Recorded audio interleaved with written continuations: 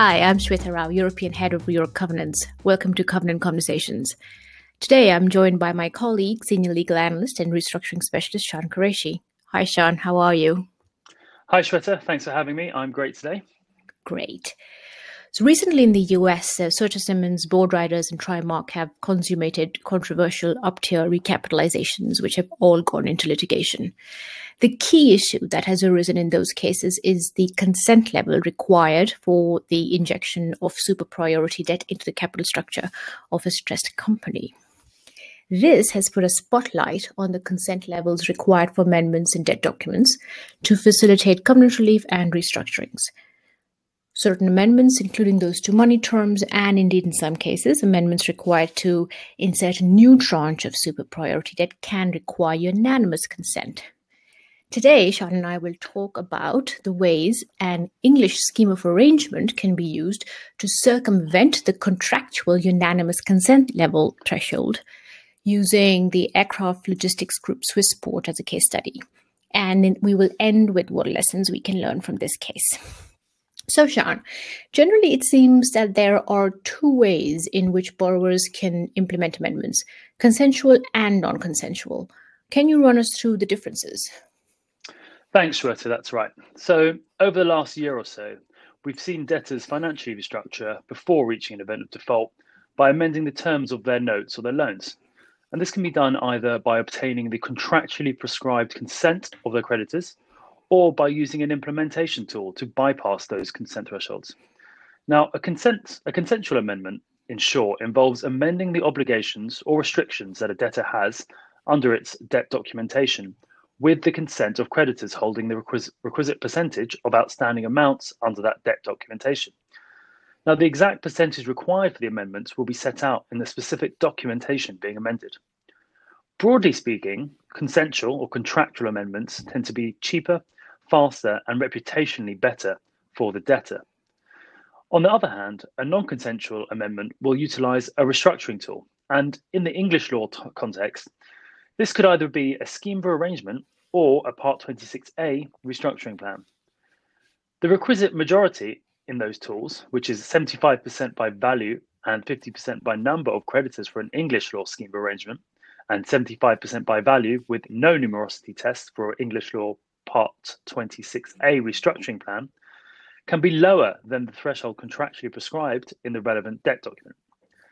Now, considering the lower thresholds in the non-contractual restructurings, this can prove the only option for debtors where securing contractual consent for amendments is not possible, either due to disparate note holders or dissenting creditors. Thanks. So to summarize, there are two options open to borrowers.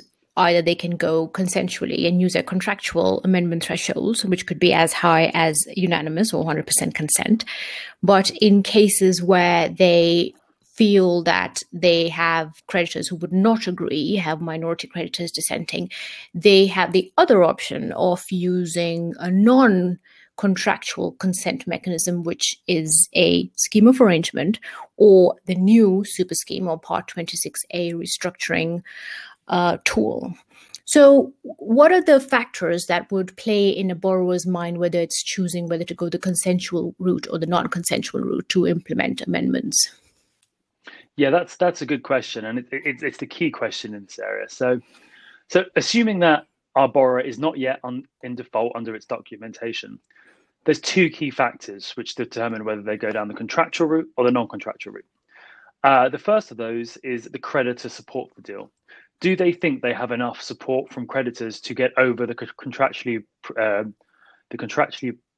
prescribed consent threshold? And secondly, what is that consent threshold for the amendment sought? So those are the two important factors, and that will determine whether the borrower uses a consensual or a non-consensual route. So if we look more specifically, issuers of notes tend to require the consent of 90% to contractually amend what we refer to as money terms. These are, among other things, terms relating to principal, interest, and maturity date. Amendments of non-money terms of those notes, such as certain covenants or reporting requirements, Those may be undertaken with the consent of just a simple majority of note holders, so that's 50%. And we should clarify that when we talk about notes here, we're talking about notes governed by New York law. Exactly. That's exactly right. Yeah. And then if we look at loan documents, the consent thresholds can be as high as 100% for amendments. And this isn't always a straightforward consent when you look at both loans and the notes, as a contractual amendment which is made from one tranche of debt, be it a loan or a note, may also need to be approved by other lenders of other tranches of debt, and often and also reflected in other documents, such as the intercreditor agreement, in order for that to be practically effective. So, for example, if you have a capital structure which has some note tranches and loans, you're likely to have an intercreditor agreement, which is going to govern the relationship between the creditors, between themselves, and the creditor and the debtor. So, in order for an amendment to be effective, the rights and obligations which the borrowers have under the loan or notes will also need to be reflected in new amended intercreditor agreements. Now, the terms of the relevant intercreditor agreement could also require unanimous lender consent for amendments. Now, the exact position could vary. Before the debtor undertakes this process, it will want to assess what kind of creditor consent it has before it undertakes its restructuring. And it can use this to figure out whether it should do a contractual or non-contractual restructuring. And this is typically done by consulting with creditors in advance of their restructuring or the amendments that they want to put in place. The creditors and debtor can enter into a lock-up agreement with supportive creditors across the debtor's capital structure. Once they've entered into the lock-up agreement, the creditors will be bound to undertake all relevant steps in order to support the proposed restructuring. And now that will include voting on any consent requests or in any restructuring proceedings. Once the borrower has undertaken these exercises, ascertaining the support it has from creditors and also the required consent thresholds for an amendment, it can then decide which route to take. Thanks. We will clarify for our listeners who are across the Atlantic that the consent threshold in English law senior facilities agreement can vary from the consent thresholds required for similar amendments in New York law credit agreements. And the second point of difference to note for on the loan side is that the intercreditor agreement, which in European deals is governed by English law generally, is a very important and critical part of the financing documentation for deals done under English law SFAs. And it might not be the case in New York law credit agreements. So those are two key differences depending on the governing law of your documents. Okay, so to come back to the factors which you take into account when you as a borrower deciding whether to go the consensual route or the non-consensual route. Now, it is possible that if you need unanimous consent, you might not have all your lenders or your bondholders agreeing to give you that 100% or 90% consent, as the case may be. So if you don't have adequate creditor support to implement the amendments that you want to or need to make, how can these amendments be made non-consensually? And what are the advantages of using one of these non-consensual tools? Yeah, exactly. It's a good question. So if the debtor gets to the position where it's a contractual restructuring can't be implemented through lack of support from creditors, the company will, as you say, choose to use an implementation tool restructure on a non-contractual basis. Now, what's interesting is that these restructuring tools allow debtors to amend the terms of their debt documentation, bypassing those contractually prescribed consent thresholds, which you discussed earlier. Now, crucially, if these tools are successfully used, they will bind all creditors under the debt being amended, regardless of whether or not that creditor consented to the amendment. This is something which is referred to as crammed out. The attraction of these restructuring tools, such as the English Law Scheme of Arrangement or the Part 26A restructuring plan, is that the requisite threshold under these tools is lower than the contractually prescribed threshold in the relevant documentation. As I mentioned earlier, the 75% by value and 50% by number for creditors under the schemes, and 75% by value under Part 26A, is lower than the 90% threshold required for many of the money terms under notes. And it's also, of course, lower than the unanimity consent threshold required for certain amendments under loans. There's an interesting a difference between the traditional scheme of arrangement and the new Part 26A restructuring plan. And that's whereas the scheme process, the traditional scheme, requires the requisite consent threshold of every single class voting on the scheme. So that's 75% by value and 50% by number of every class voting on the scheme. The Part 26A restructuring plan merely requires the consent of at least one class of affected creditor. Now, this is subject to fairness tests. But what this creates is something that is called to or referred to as cross-class cramdown. So this means that the restructuring or the amendments proposed can be implemented even when there is a dissenting class of creditor who do not approve of it. It's important to note that this Part 26A restructuring plan only became part of English legislature earlier this year. And the cross-class cramdown tool within the Part 26A has not yet been tested.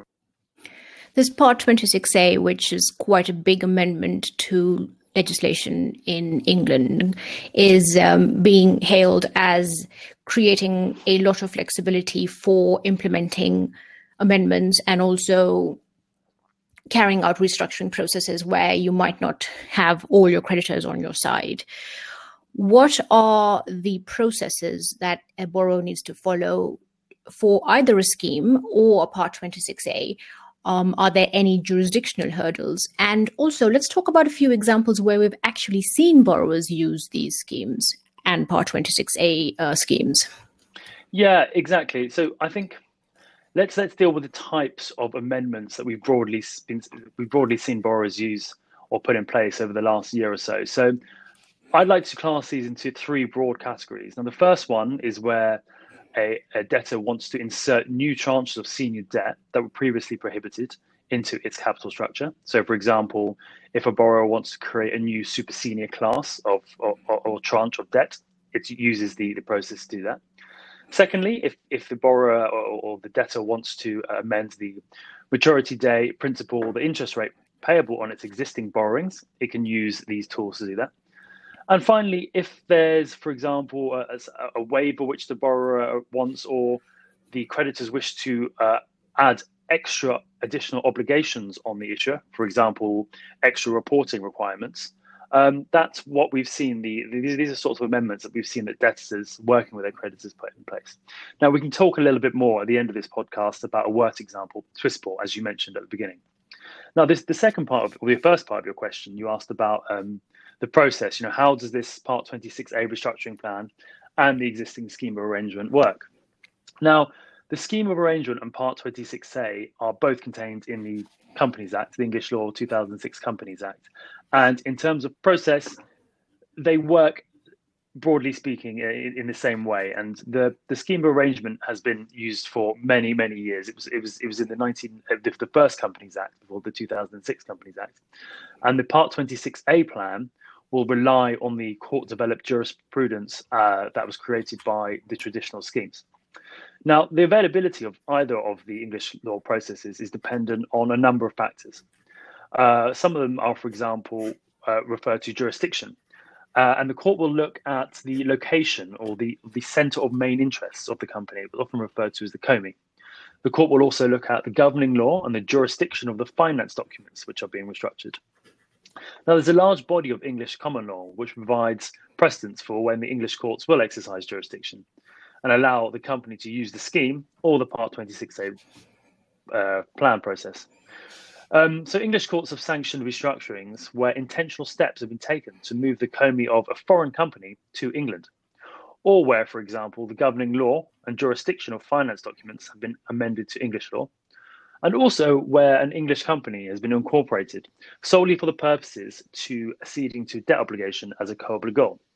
So what that means in practice is you may have, for example, a Spanish company which has New York law-governed note indentures, and that Spanish group may decide to incorporate a new English located or English incorporated company and structure its notes so that that new English company is a co-obligor under the notes. The group will then reach out to its note holders to amend the governing law and jurisdiction provisions of its notes from New York law to English law. Then when the company comes before the court, those steps it has taken number one, having an English borrower, and number two, having English law-governed debt, will mean that the English court has the jurisdiction to sanction a scheme or a Part 26A plan. Now, if we talk strictly in terms of process, both the scheme and the restructuring plan have two court hearings, a convening hearing and a sanction hearing. The first is the convening hearing, and this is where the debtor proposes the class of creditor that it intends to convene for the purposes of voting on the proposed scheme or restructuring plan. Following the convening hearing, there'll be a creditors' vote. That's where the creditors decide whether or not to vote in favour or against the plan. And as I discussed earlier, the forward planning debtor would have already reached out to its creditors and arranged for a lock-up agreement to be signed. So the requisite amount of creditors should vote in favour of the scheme or the restructuring plan. Following the creditors' vote, the company will return to the English court for its sanction hearing. And once sanctioned, the amendments proposed by either the plan or the scheme will be effective and binding on creditors of the classes that have voted on the process. Thank you for summarizing the processes, the jurisdictional issues, and what kind of amendments debtors have used schemes and Part 26A restructuring plans for. I think this is a good juncture for us to jump into our case study, which is Swissport.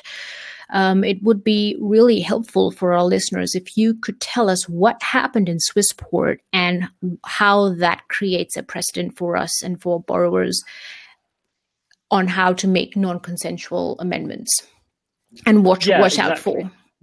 Sure. So Swissport is a really useful precedent for borrowers, as you say, how to use a scheme and how to implement non-consensual amendments to debt documentation.